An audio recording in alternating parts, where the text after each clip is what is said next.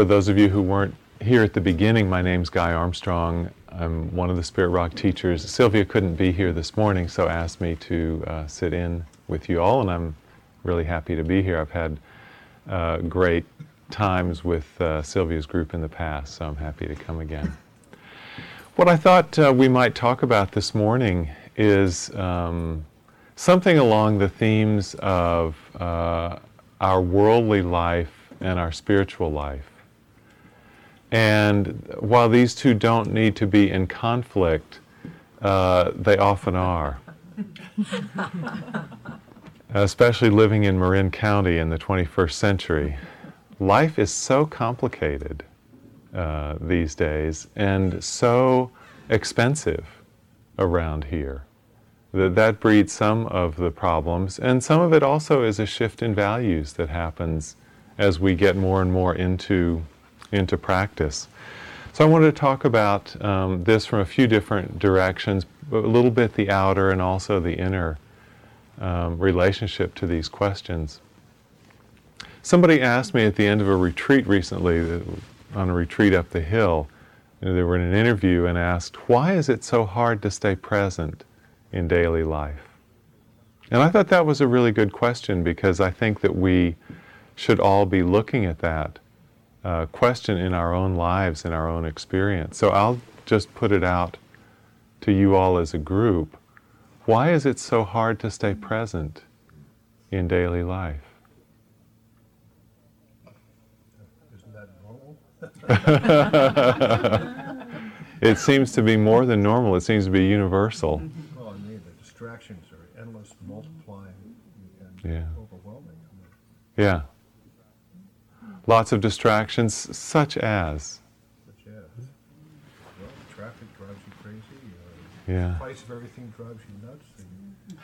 The crowds of people swarming around are incredibly aggravating.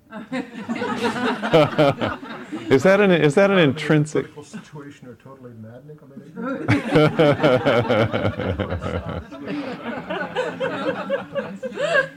Say what you mean, Mark.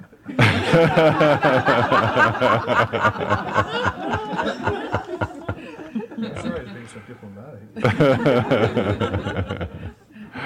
All right. There are lots of stimulations.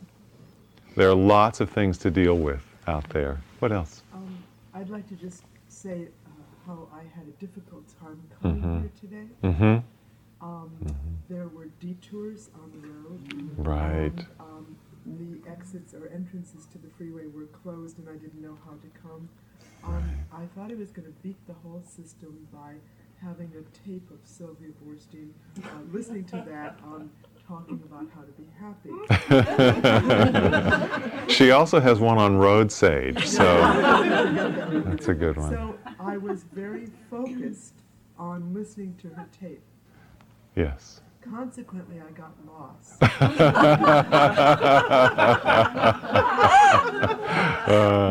Trying to outdo the Fairfax construction and taking side roads and ending up going back to the East Bay. And when I finally realized that I was really on the wrong road, I had to turn the tape off. And then I started to cry because I thought, I'm really confused. I'm really trying very hard. I was just on my first residential retreat this last weekend. Oh, no wonder. And I'm having a very difficult time re-entering or holding on to that. Yeah. And trying to come back here it was the only safe place I knew to come. Right. And yet I couldn't get here. I left in plenty of time, and it took me over an hour to get here, and I was late. But once I turned the tape off, and I then clearly focused on where I was going, I knew if I went on Center Street, I would avoid all that confusion. And I got here in a short time. So trying to beat the system doesn't seem to work. And what happened is I wasn't fully able to listen to what Sylvia was saying because I Right. had to pay attention to the traffic. Right. So trying to do two things at once did not really work, Right. and it was disappointing. Yeah, thank you. Well, this is kind of a really good illustration, isn't it, of spiritual values and worldly values and where we put the emphasis in our attention. And I do want to come back to this because I think this is a good highlight. Let's see if there are other comments. Yes, in the back. I think that the problem is that your mind tends to jump around from subject to subject anyway, even when there's no stimuli. But then Yes. introduce whatever Yeah. is coming in on the outside, and then you just resonate with each other. Yeah, thank you. And I'd like to look at both aspects of that comment. The first part was that the mind tends to jump around anyway, even when there aren't stimuli. And I think this is a really important thing for meditators to start to notice and to take into account. Our minds are habitual in their jumping around. This is sometimes described as monkey mind, where the mind just swings from one branch to the next, and it won't let go of one branch until it sees the next one that it's going to cling on to. So this tendency of the mind to always be occupied with some kind of distraction is a really important thing to come to terms with. This is something that can be trained. This is really the purpose of meditation, is to train this habit to be in a different mode so that the mind starts to like being in the present moment more and more and sees that it doesn't actually need these distracting thoughts to cling on to in times when there's basically peace or lack of stimulation around. So partly we could say this is a habit, but as you mentioned, when there are lots of stimuli coming in, then it stirs the mind up even further. Yes? I think the modern day tendency is that there are so many complexities in modern life that our attention is drawn in many ways. Mm-hmm. I've often thought that actually one of the banes of a modern existence is this tendency towards what we call multitasking. Yeah. And I think Yeah. it's a fallacy because I read an interesting article just, I think it was yesterday or the day before in the San Francisco paper, that a scientific study has shown that the attention cannot be drawn in more than one direction when it is. Instead of increasing our focus, it actually decreases the focus and the task takes longer. It was in relation to speaking on a cell phone and driving at the same time. And the point was that even with the hand remote type cell phone, that our attention was still drawn and it was still divided, and it took longer to accomplish the same tasks. One of the things that I'm finding interesting, I'm rather new to this, but the concept of mindfulness seems to be a strong antidote to that when we can actually focus on mindfulness and begin with the most simple tasks. I noticed it the other day making a peanut butter sandwich. Yeah. And it was actually a delight to take a moment and focus on actually what I was doing. Spreading the peanut butter, cutting the bread. Yeah. And it was actually a delightful respite from this complexity that goes on with our thinking and dividing attention. Yeah, no, I think your comments are right on. The dividing of attention, when we look at what it does inwardly, it's hard to measure the outer effect in terms of efficiency, but inwardly it fragments us. And I think as a culture we've kind of lost our ability to be wholehearted with what we do in the present moment. And you look at kids have that. They're completely with whatever they're doing. You give them one thing to do, and if it engages them, they're 100% with it. Whereas for us, we've been so fragmented by training that it's hard to bring 100% of our attention and energy to anything that we do. And mindfulness does offer a clear alternative of fully being with what is in the present. Let's take just one or two more. I was just going to say, underneath that is the reason why we feel we need to multitask. That somehow there's so many cultural things that say we're not doing enough, we should be more, that we're not good enough the way we are, and you can get rather this sort of desperate activity to Mhm. try and Mhm. remedy that, Yeah. but it doesn't seem to be something you can actually achieve through those activities. Yeah. And this, I think this gets to another piece of the heart of what I wanted us to explore this morning is, are we, in our worldly life, are we doing the things that will actually bring us happiness? Or are we getting lost and distracted in our very activities and leading down a trail that will lead somewhere but not necessarily to real happiness? Thank you. Last comment, please. I just wanted to say, through our past conditioning, we're either in the past or the future, Mm-hmm. Yeah. not present. We're either living in the past or living for the future. Mm-hmm. Mm-hmm. Yes, thank you. And this conditioning is something that really is highlighted by the practice of meditation, I think. When we start to try to come into the present in an ongoing and consistent way, we really see how easily the mind just swings to the past or the future, just out of habit, just out of conditioning. And the good news is that can be changed. That can be retrained, and we can learn a new habit for that. Good. Thank you. So I think these comments have highlighted a lot of the themes that I hoped that we would touch on this morning, and I want to go into them all in a little more detail. Let me just ask, how many people here have been on at least a day-long silent retreat? Great. And how many people have been on a residential meditation retreat? Okay. Much of the same population, actually. That's interesting. One of the things that we find, I think, when we try to sustain this practice of mindfulness over, say, 8 hours or 8 days, is that it becomes pretty much a full-time job. It can take all of our attention just to stay in the present moment. And the nice thing is about the retreat setting or the day-long setting is we don't have any other responsibilities. We don't have to interact with people. We don't have to carry out our jobs. We don't have to take care of our children or look after our partners. The only task we have in those settings is to be in the present moment with our experience. And we find out how difficult that is. We don't have anything else to do. But, I don't know if people would be willing to share. How much of the time are you able to be in the present moment? Even under the ideal settings? 10%? 20%? Little tiny bit, huh? It's hard. It's tough work. And that's when we don't have anything else to do. Now then we go back into worldly life. As practitioners, if we want to take this practice on as a real commitment, we want to bring that ability to be in the present moment fully into our daily life as well. This is not just something we do on the cushion or during a day long or in a silent retreat. We really want to live from that place of being in the present moment.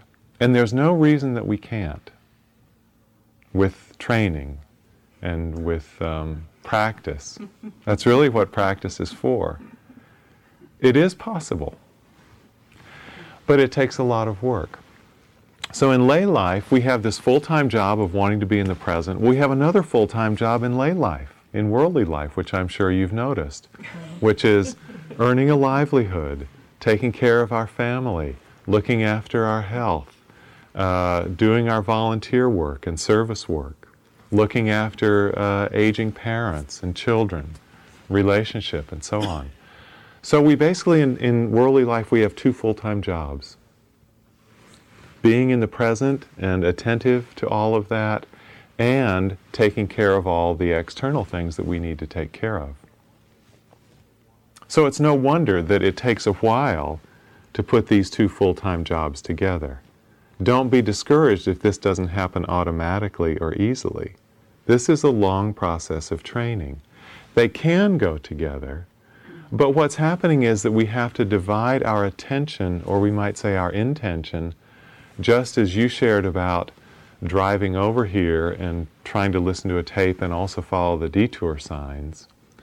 In worldly life, we need to bring our attention into the present moment. That's one sustained attention we need to maintain.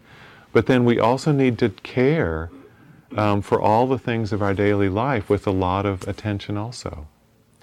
So we're kind of divided, and I'd say there's an inherent conflict in the beginning for us because of trying to support two different intentions at the same time. Question? It seems like there's just not really enough time in the day if you don't multitask. You know, if I'm not like reading while I'm walking my dog or driving, Yeah. then I don't have time to do so. You know? Yeah. I think we are way overscheduled. I think it's really true. And sometimes it seems like the only answer is to jam things in further together. How many of you have seen the movie Himalaya? Just, right. About the same number who've been on these residential retreats. Himalaya is playing at the Rafael and probably other places in the Bay Area, and it's about village life. Theoretically in Tibet, is actually filmed in Nepal, but theoretically in Tibet. And it's about the life of people who grow grain and then trade that grain for salt, and trade the salt for grain, for more grain. So you get a sense, it could have been set 1,000 years ago, could have been filmed 1,000 years ago. You get a sense for the simplicity of the life that people used to live. And this is in our culture as well. In Western culture, farming was the occupation of most of the nation 100 or 200 years ago. And that simple, down-to-earth life where there weren't things like tax-free mutual funds and 100 different kinds of sandwich that you could order every time you go to the deli. 10 different activities for your children after they finish the school day. Life was much, much simpler, and it kind of lent itself to being in the present moment in a way that modern life really doesn't. So on some level, I think we probably need to take a look as practitioners at the complexity of our outer lives. And I see in myself as I get older, and I see in a lot of friends as we get older, a real interest in simplifying. Now, there's a time in life when that's not possible. When you're starting a career and raising a family, especially in this area, it's so expensive. There are so many demands, there may not be any choices for simplification. But as we get older and some of the family responsibilities start to lift, I really think we need to look seriously at simplifying and creating space. When we create space outwardly, it creates so much more space in the mind. It's amazing. Taking the outer clutter away just opens up a huge amount of inner spaciousness. So even choices like how much television we choose to watch, how many films we go to, how many magazines we read during a week, renunciation in those areas can make a difference too. So I think the outer is important. But I think I want to focus most on the inner. So I think part of the problem is that we have these dual intentions to look after ourselves and our family and to be present while we do it. But worldly life offers so many seductive possibilities. There are so many ways that we can lose track of our spiritual orientation in worldly life because our culture doesn't support spiritual values. I don't believe it supports them at all. Try to talk to your employer about taking an extra week's leave to do a meditation retreat and see how supportive the external situation is. So worldly life offers many, many possibilities that are intriguing, fulfilling, rich, lots of people to meet, lots of things to do, ways to become known, ways to serve, but they don't necessarily support a spiritual life. And I think the problem is that we can get lost in any one of these avenues. I was just talking to someone this week who had lost their partner to cancer. And she was saying that before her partner's death, she was very wrapped up in her career. was almost more important than her family. And then going through the illness and the death of her partner, she said totally shifted her priorities back. And her career right now feels kind of hollow to her because she sees how much more important are the people in her life. But until we get a wake-up call like that, I think we can all tend to put a huge amount of emphasis on career. And there are a lot of fun things about many, many work situations these days. But at the end of the day, I wonder if it's the most important thing in our life. So something, again, I think we need to look at. I want to read a couple of quotations. And these are both from people, I don't know, you may have seen this new breed of spiritual teacher that's popping up. They're not connected with any tradition, but they've sort of woken up on their own. And one of the prime examples right now is Eckhart Tolle. And this is his book, The Power of Now, which I notice has been on the San Francisco bestseller list for something like 4 months. It's not on the U.S. bestseller list, I can assure you. But it has been on the Bay Area bestseller list for a while. And I think he's 53 years old. He was German by birth and now lives in Canada. And just had a spontaneous awakening some years ago. Spent time just sitting on a park bench and sharing his understanding with people who wandered by, but is now teaching. And I think his book is pretty good, and I wanted to read something from it. He's talking about working with our difficult emotions, the afflictive emotions of the mind. So basically all these emotions are modifications of one primordial, undifferentiated emotion that has its origin in the loss of awareness of who you are beyond name and form. This is a little dense, so I want to read this again. All afflictive emotions are modifications of one primordial, undifferentiated emotion that has its origin in the loss of awareness of who you are beyond name and form. In other words, the meaning is that who we truly are is not this body and this personality. Who we are truly is something that goes beyond our name and form, something the Buddha pointed to as the deathless. All the major religions point to an aspect of immortality in our being that's formless. And he's saying that when we lose touch with knowing that we are deathless in the most fundamental way, there's a deep kind of anguish that comes out of that. And then I'd also like to read from another teacher in this same mode. His name is Tony Parsons. He's British. He was born in 1933, and he had one of these spontaneous awakenings when he was 20. And his book is called As It Is. Whatever I seek or think I want, all of my desires are only a reflection of my longing to come home. Home is my original nature. It is right here, simply in what is.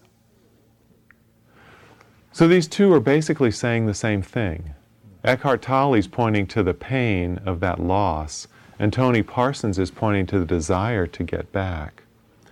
And what Parsons is saying is that all forms of desire are really just a desire to get back to knowing who we truly are, because that's the only place that lasting fulfillment can come from.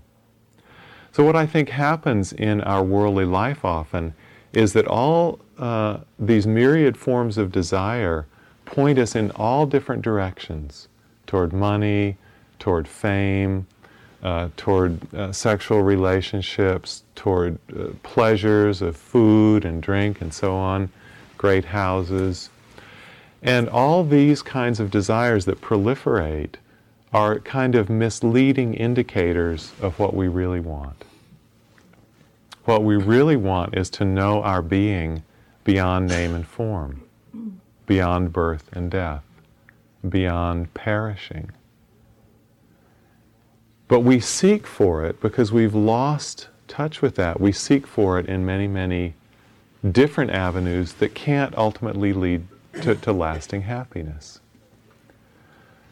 But it's not to say that these outer activities are wrong. We need to be involved in a livelihood that takes care of ourselves. We need to be involved in looking after our family and our partners and our parents. So the question is, to what extent can we be involved in those areas and not get misled by what's really important and where our real happiness is going to come from? To me, the best description of where we get misled is spelled out by the Buddha. And it's in a sutta, this is from the Anguttara Nikaya, called The Vicissitudes of Life. It's a great title. And it starts off like this: "These 8 worldly conditions, O monks, keep the world turning around, and the world turns around these 8 worldly conditions.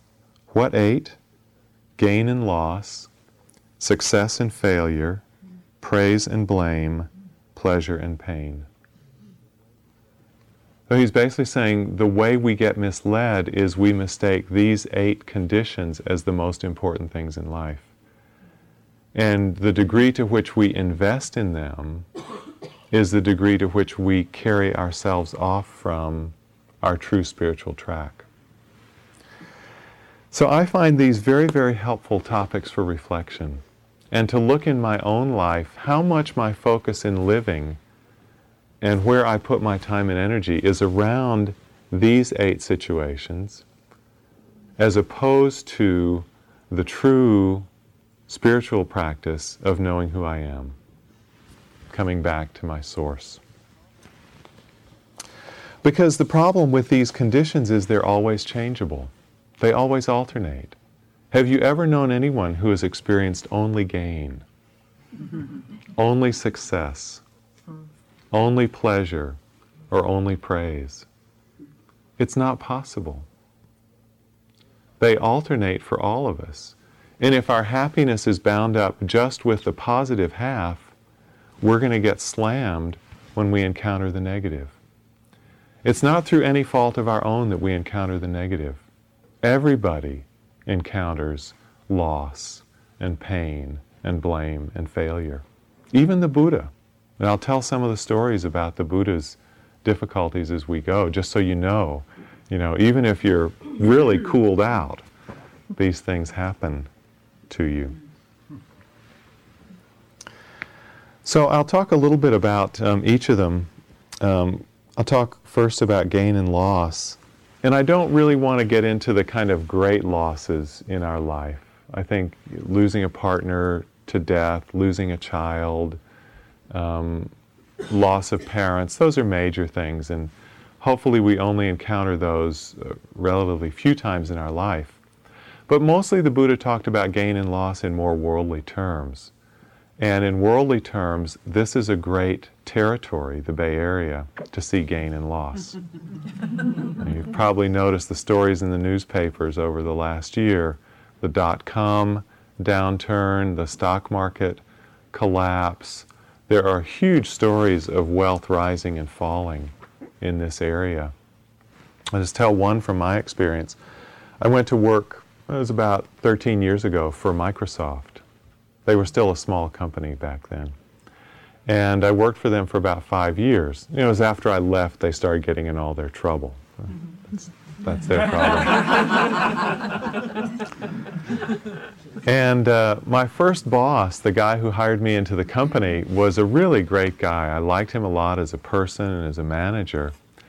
And shortly after I was there, he got into kind of a political difficulty in the company. He got passed over for a promotion. And the job went to somebody else in our office who he didn't respect, didn't think was a good manager. He was very upset that he'd been passed over, and he was more upset that now he had to report to this other person who he felt was not as good a manager as he was. And one thing led to another, and one day in a peak of anger, he resigned, tendered his resignation.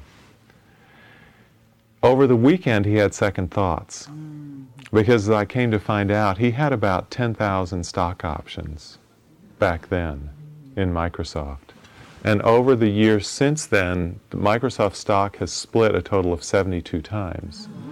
So today that would be something like 720,000 shares of Microsoft, which he could have bought at something like $1 a share.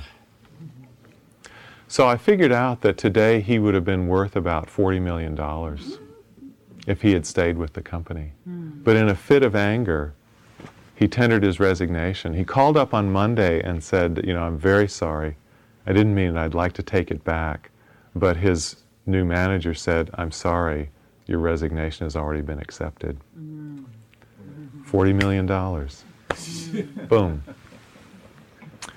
A friend of mine commented, because of the stock market collapse, that he knows people who are worth $20 million now who feel themselves to be poor because a year ago they were worth $40 million.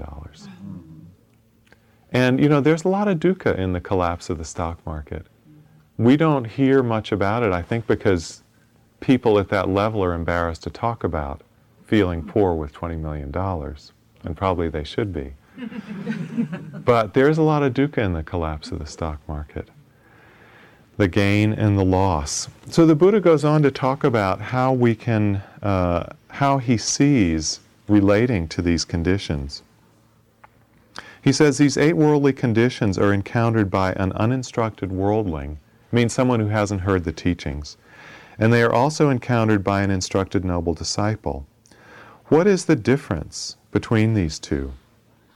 He goes on to say, when an uninstructed worldling comes upon gain, he does not reflect upon it thus. This gain that has come to me is impermanent, bound up with suffering, subject to change. He does not know it as it really is. And when he comes upon loss, he does not reflect upon it thus. This is impermanent, bound up with suffering, subject to change. He does not know it as it really is. With such a person, gain and loss keep his mind engrossed. When gain comes, he is elated, and when he meets with loss, he is dejected. Being thus involved in likes and dislikes, he will not be freed from birth, aging, and death, from sorrow, grief, and despair. He will not be freed from suffering, I declare. But, O monks, when an instructed noble disciple comes upon gain, he reflects on it thus: this gain that has come to me is impermanent, bound up with suffering, subject to change. And so he will reflect when loss comes upon him. He understands these things as they really are, and they do not engross his mind. Thus he will not be elated by gain or dejected by loss. Having thus given up likes and dislikes, he will be freed from birth, aging, and death, from sorrow, grief, and despair. He will be freed from suffering, I declare. This, monks, is the difference between an instructed noble disciple and an uninstructed worldling.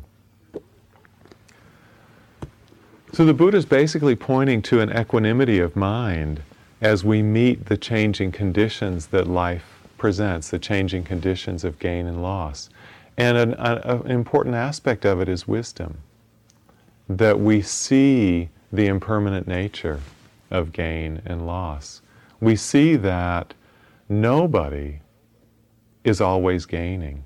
Nobody is always being praised. Nobody just has the positive side of these things. These things change for everybody. There's an amazing story from the Tibetan tradition about this.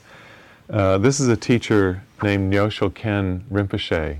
He was born in Tibet in 1932, escaped from Tibet in 1959 and went to India.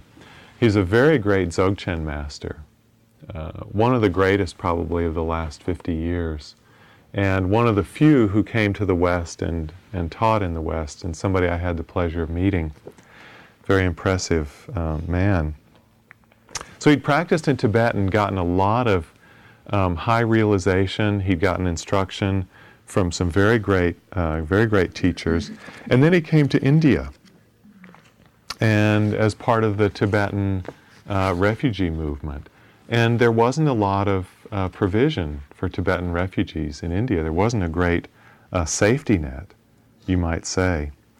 He says, I lived in India for 25 years by myself, without accumulating anything, just one old man alone. Sometimes I gave Dharma talks in monasteries. Sometimes I stayed with sadhus in Rishikesh and Hardwar, along the Ganges, in ashrams, under trees, wherever the descent of dusk found me. So many different dreamlike experiences. Sometimes I gave empowerments to great assemblies of people, including dozens of tulkus and lamas, where they put a golden initiation vase in my hand, and I placed it on the heads of thousands of monks. So here he was in this position of great exaltation and giving blessings to thousands of Tibetan practitioners. At other times I was utterly poor, living hand to mouth on the streets in Calcutta, wandering around with my hand out, begging for pennies. So many unexpected ups and downs, who can describe them? Life is like that, full of unexpected twists and turns, impermanent, ungovernable, and unstable. What a spectacle. So even great realized beings encounter these same kind of swings of fortune that we do. And then how do we relate to them? How do we deal with them? The Buddha was not immune to these either. At one point it said in the suttas that he realized through his psychic powers he could take the highest mountain in the Himalayas and turn it into gold. And he contemplated, should he do that or not? I mean, that would have been good for the monks and nuns, right? To have a mountain of gold and then they could always be supported. But he chose not to do it. And what he reflected on, he said, is that there's no end to the greed for gold. Once you start down that path, it's never satisfied. So he just didn't do it. The Tibetan definition actually of renunciation is to accept what comes into our life and to let go of what goes out of our life. To accept them both. This is also from the Buddha. Insignificant, O monks, is the loss of wealth and fame. The loss of wisdom is the greatest loss. Insignificant, O monks, is the increase of wealth and fame. The increase of wisdom is the greatest gain. Therefore, monks, you should train yourselves thus. We will grow in the increase of wisdom.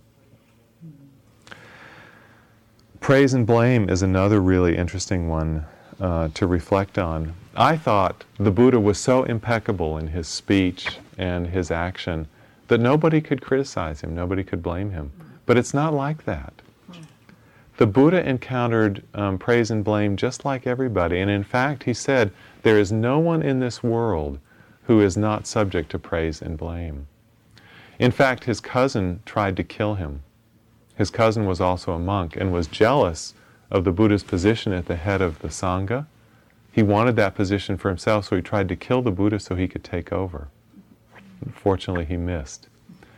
Often the Buddha would go places with monks and nuns, and people in the village would spread false stories about them, slandering them, saying that they were evil and trying to harm people to deprive them of food out of jealousy or some dispute. So even the Buddha was not immune from this. Ajahn Sumedho, who was here about a month ago, great teacher, American in Thai robes, said that when he was young, he just wanted to be a hermit. He wanted to go away into a cave or in a little hut out in the forest somewhere and just practice on his own for the rest of his life. But his teacher, Ajahn Chah, kept forcing him into more and more responsibility in the monasteries and made him an abbot of a monastery after only 8 years of practice. Ajahn Sumedho said, how can you do this after 8 years? He said, you got to practice for 20 years before you had to be an abbot. How can you make me an abbot after 8 years? And Ajahn Chah just said, no, this is what's needed, Sumedho, you go do it. And he said now that he really appreciates that that happened, because being thrown into community life, he got so much criticism and so much anger directed toward him that he had to learn how to deal with it. And he said if he had just gone out into the forest and lived a peaceful, solitary life, he would never have known how to deal with that. He would always have been afraid of other people. But he said going through years and years of community life, he learned how to work with praise and blame. And he said now people can say anything to him, and he's not really bothered by it. So he has this great equanimity and kind of a fearlessness that you really feel in his presence. So I thought that was quite beautiful.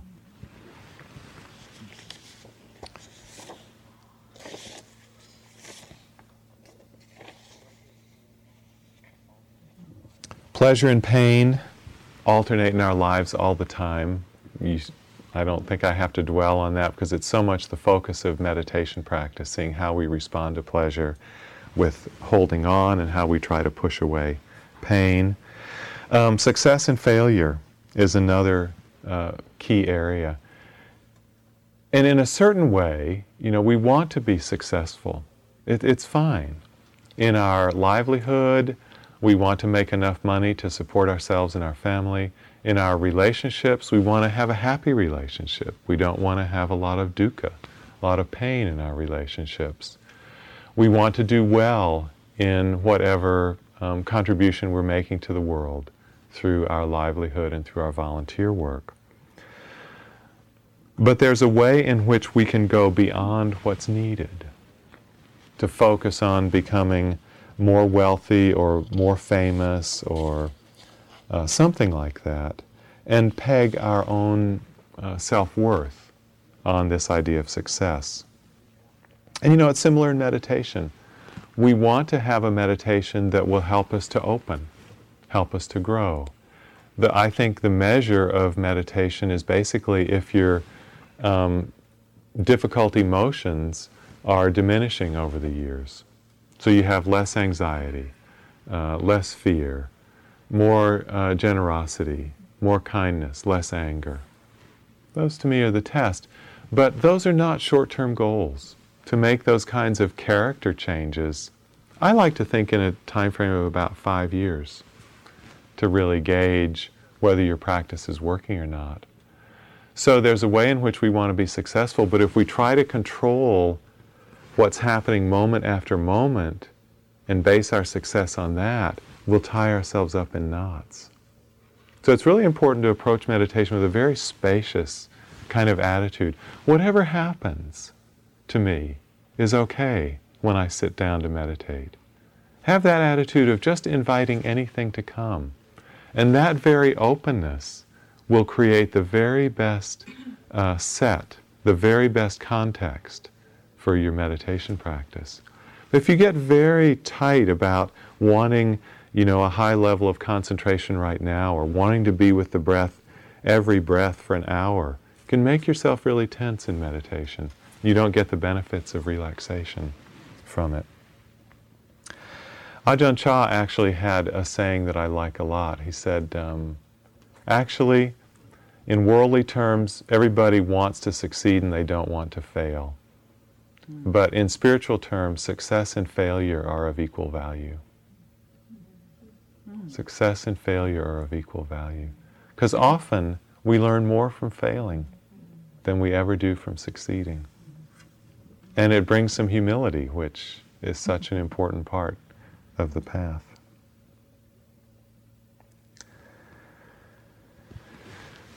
So, in a way, I'd say what we really want to develop as practitioners is a way to be in the world, but not dominated by it. Sometimes we say in the world, but not of it. But I understand that to mean not dominated by its values.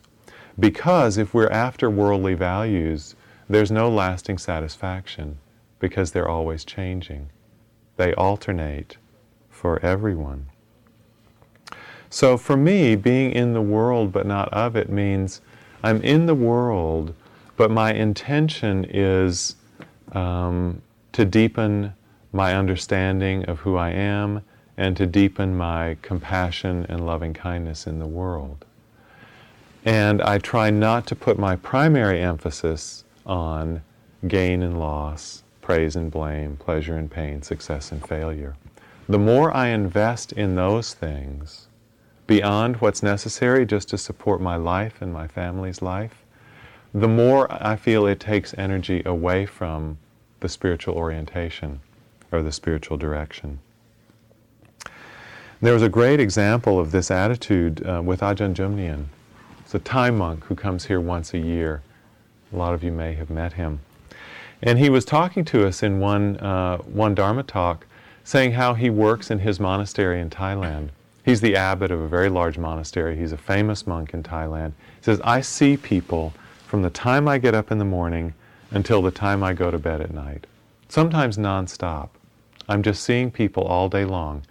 It's monks and nuns who want to talk about their meditation practice. It's lay people who are coming in from the nearby town or village to talk about their family life and their work situation. It's the administrators of the monastery who want to know how much money do we have to spend on the new buildings we're putting up. He said, I receive people all day long. But he said, I never get tired. He said, and I try and tell my monks how to do that, but nobody else seems to be able to do it. He said, but I'll tell you my secret. I never get tired because I'm always resting in emptiness as I talk to them. And the way I interpreted that is that he is always in a space of non-clinging. He's in a space of freedom. So that even though these stories of gain and loss and suffering and happiness are going on in front of him, he doesn't cling to them. He's not drawn out of that space of peace, that clear, aware seeing by the changing conditions of life. And to me, that's what's really needed in order to truly be in the world, but not of it. And what this means is we actually have to care more about our freedom, our inner freedom, than we care about the changing nature of gain and loss, success and failure that are going on all around us. And I think this is why renunciation is such an important value. Renunciation doesn't mean you have to give away all your goods and move out of Marin and, live in a shack in the Sierra somewhere. It means that mentally we're not so invested in those outward things. So it's giving up the inner clinging that opens the door to freedom, and not necessarily giving up the outer. So in this way, when we're not in the world so much about getting for ourselves, our motivation shifts. And we can start to look at our reason for being in the world more from a place of giving. And this is where our practice starts to, I feel, enter onto the bodhisattva track. When our reason for being in the world moves from getting into giving, then that opens the door for us to act and be in the world as bodhisattvas. And a person like that, in the real flowering of the bodhisattva spirit, remains in the world out of a concern for others. So I'll just close with a quotation from Shantideva. This is one of the favorites of the Dalai Lama, from the Guide to the Bodhisattva's Way of Life, by an Indian author, Shantideva. For as long as space endures, and as long as sentient beings remain, may I too abide to dispel the unhappiness of this world. So let's stop there and see if there are comments. Yeah.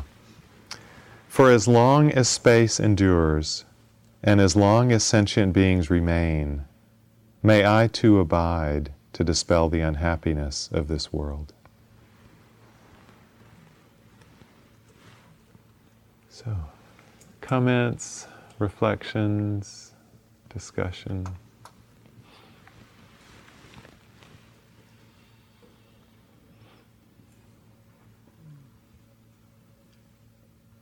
Please. It's a little off everything that you got to, but in the very beginning when you talked about life on the farm is a life of simplicity, Yes. so much better than our modern complexity. My partner's parents and grandparents grew up on farms in Wisconsin. Mm-hmm. They worked night and day, Mm-hmm. and they hated it. Mm-hmm. Mm-hmm. So I understand what you're saying. Mhm. There's a simplicity that we would like Mhm. to feel of being close to the earth, because I enjoy myself in gardening, for example, which doesn't have all those need to make money and survive that's attached to their way of life. I think the reality of farming may not have been so simple. But the ideal, I see, you're really speaking of the ideal that's concealed within it, which, of course, is an ideal. I agree with that. Yeah, it's an interesting question, and how livelihood has evolved over the centuries or even thousands of years of human life. Someone who had done a little study in anthropology quoted a figure to me that I haven't checked out, but it may be true. She said that when human beings lived as hunter-gatherers, that on average we spent about 2 hours of our day supplying ourselves with food. That meant there were basically 22 hours of the day for other occupations. And from the time that I've spent in Asia, farming is still very hard work in Asia. It doesn't bring much income. But there are also seasons where there's not much work going on at all. So even if people work hard for 6 months of the year, say in planting the rice harvest and then tending to it and harvesting it, in the dry period of the year, for rice farmers, there's not that much to do. So there seem to be much bigger chunks of leisure time built into farming kind of lifestyles than there are in our lifestyle. But it is interesting that when you present the alternative to young people today in any part of the world to move off the farm and come to the city, they almost all take it. And I think part of it is because farming life is hard work, and I think another part of it is it's not very glitzy. The nightclubs and the discos and all the action is in the cities. And this is happening all over Asia. You know, the traditional ways of life are being lost as those countries become developed. It does work for greater comfort and a higher standard of living. I'm not sure it works for Dharma values. Even though the farming life is hard, there's a way in which farming economies can support Dharma values better through their simplicity. And just as an example, Dharma in Thailand, Buddhism in Thailand was stronger 50 years ago than it is today. And I think part of that is the increased affluence. And all through Asia, if communism doesn't get Buddhism, capitalism is going to. Seems to be the story. Well, this might seem obvious, but I'm trying to understand non-dual. And when you're talking about the pairs of opposites, and then you told the story of Ajahn Sumedho and Ajahn Jumnian being an emptiness or not reacting to those both sides. Is that are they in non-duality? When you're not affected by both sides of it, is that what non-duality is? You know. There are probably depths to the term non-duality, and the main term I would use for their kind of stance is equanimity. Equanimity where you're not so thrown by the circumstances, the changing circumstances of life.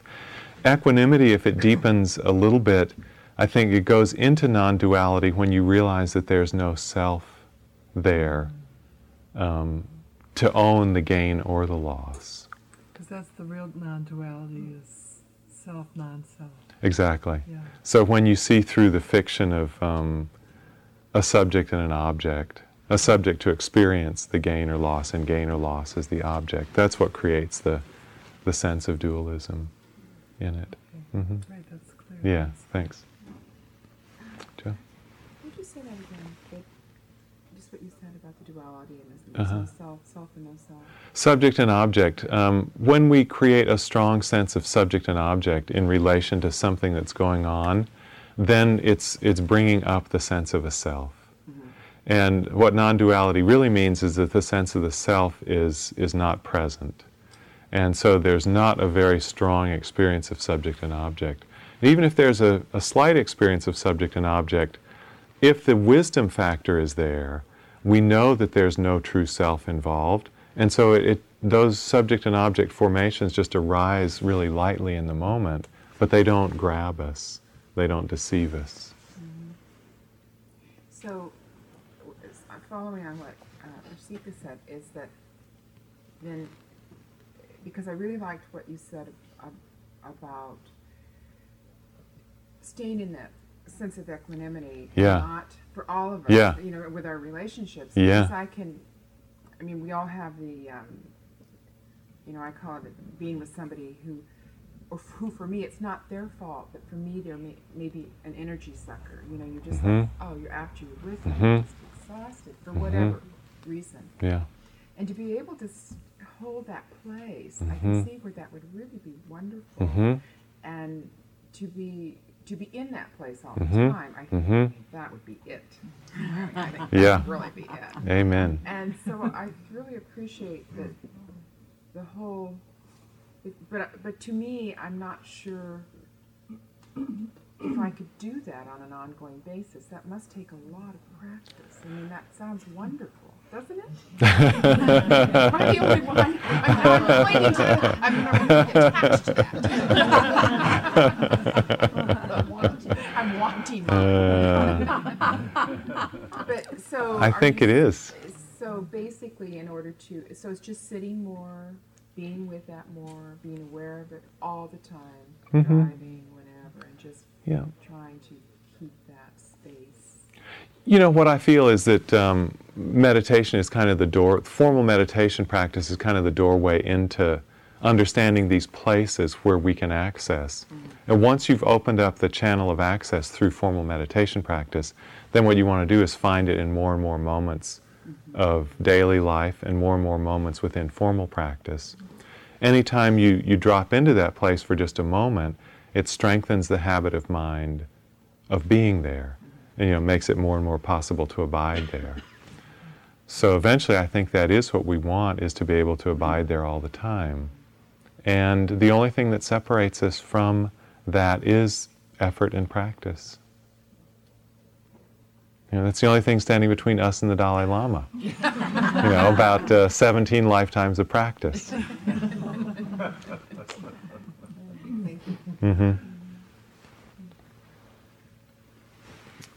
Other comments? Yeah, Maureen? I just had one thing in response to what you said about equanimity. Something that really helped me, that I heard for the first time recently on a retreat, was, and you can probably paraphrase it more accurately, was that it's the practice of wholeheartedly wishing well, and at the same time, all beings are heir to their own karma. And grasping those two things wholeheartedly at the same time, that was an amazing aha to me, of staying open and letting go. And not having to fix it. Yeah, thank you. Yeah, in the retreat that Maureen was talking about was a metta retreat, but we also covered the other three Brahmaviharas, which are compassion, joy, and equanimity. And they each have their own phrase. And the phrase for equanimity is, classically, all beings are heirs to their own karma. So you hold someone in your heart and you just repeat that phrase, and then the whole of their life situation and their degree of happiness or unhappiness starts to be felt as an outcome, a natural and lawful outcome of their own actions.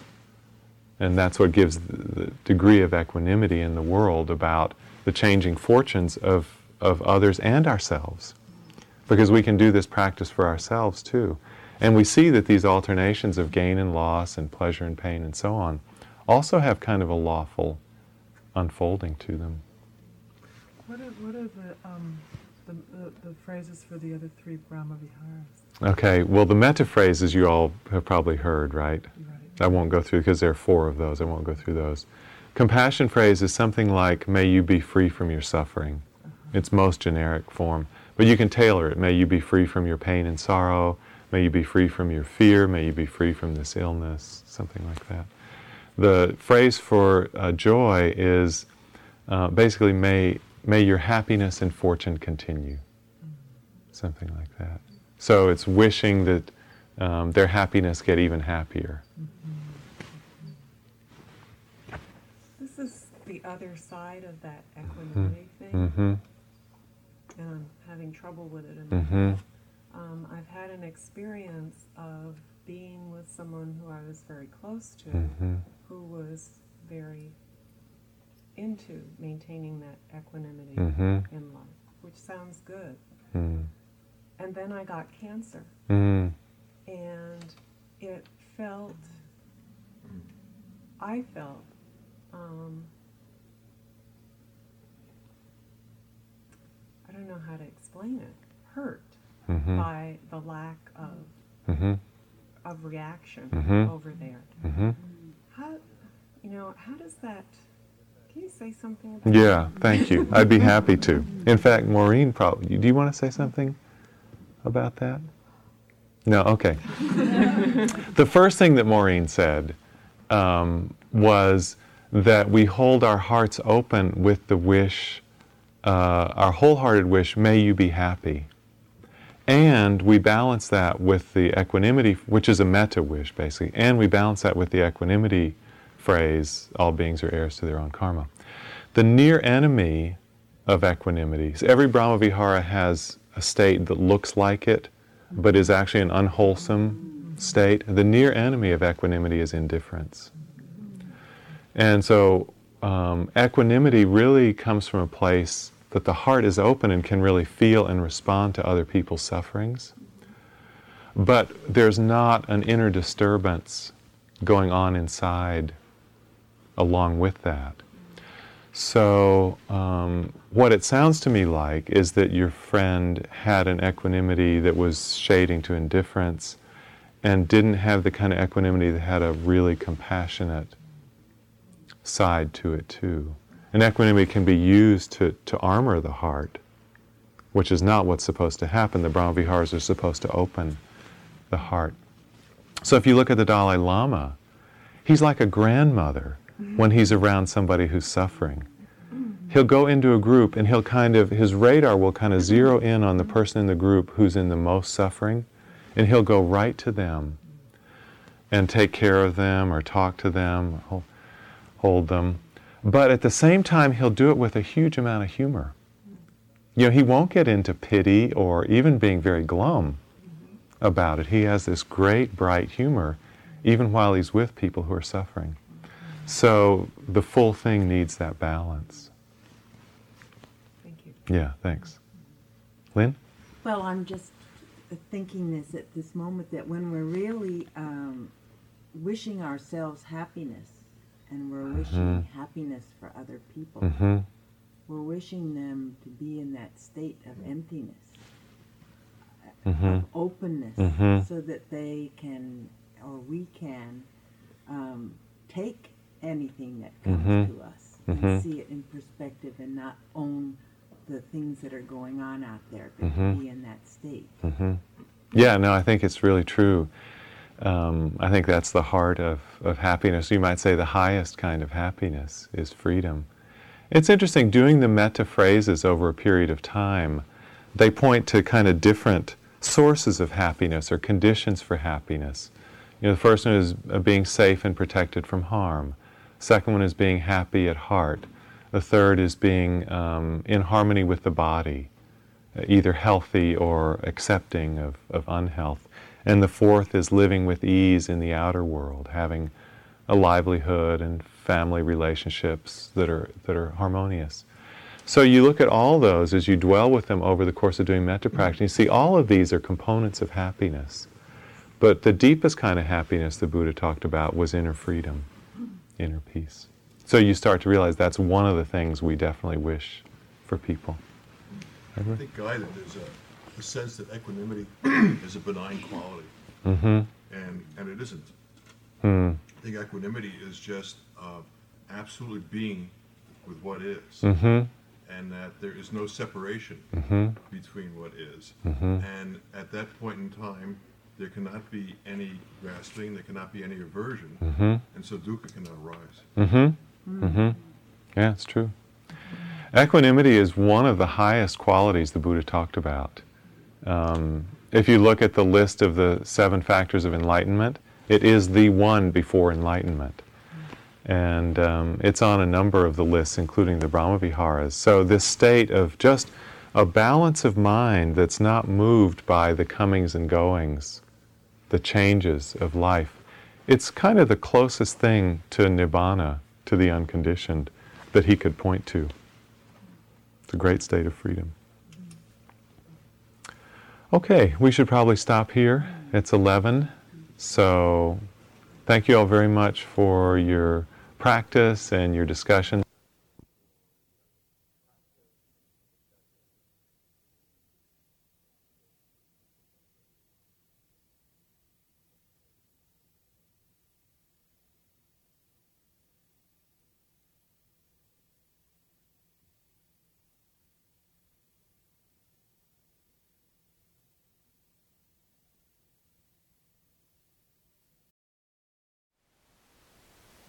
Thank you for listening. To learn how you can support the teachers and Dharma Seed, please visit dharmaseed.org/donate.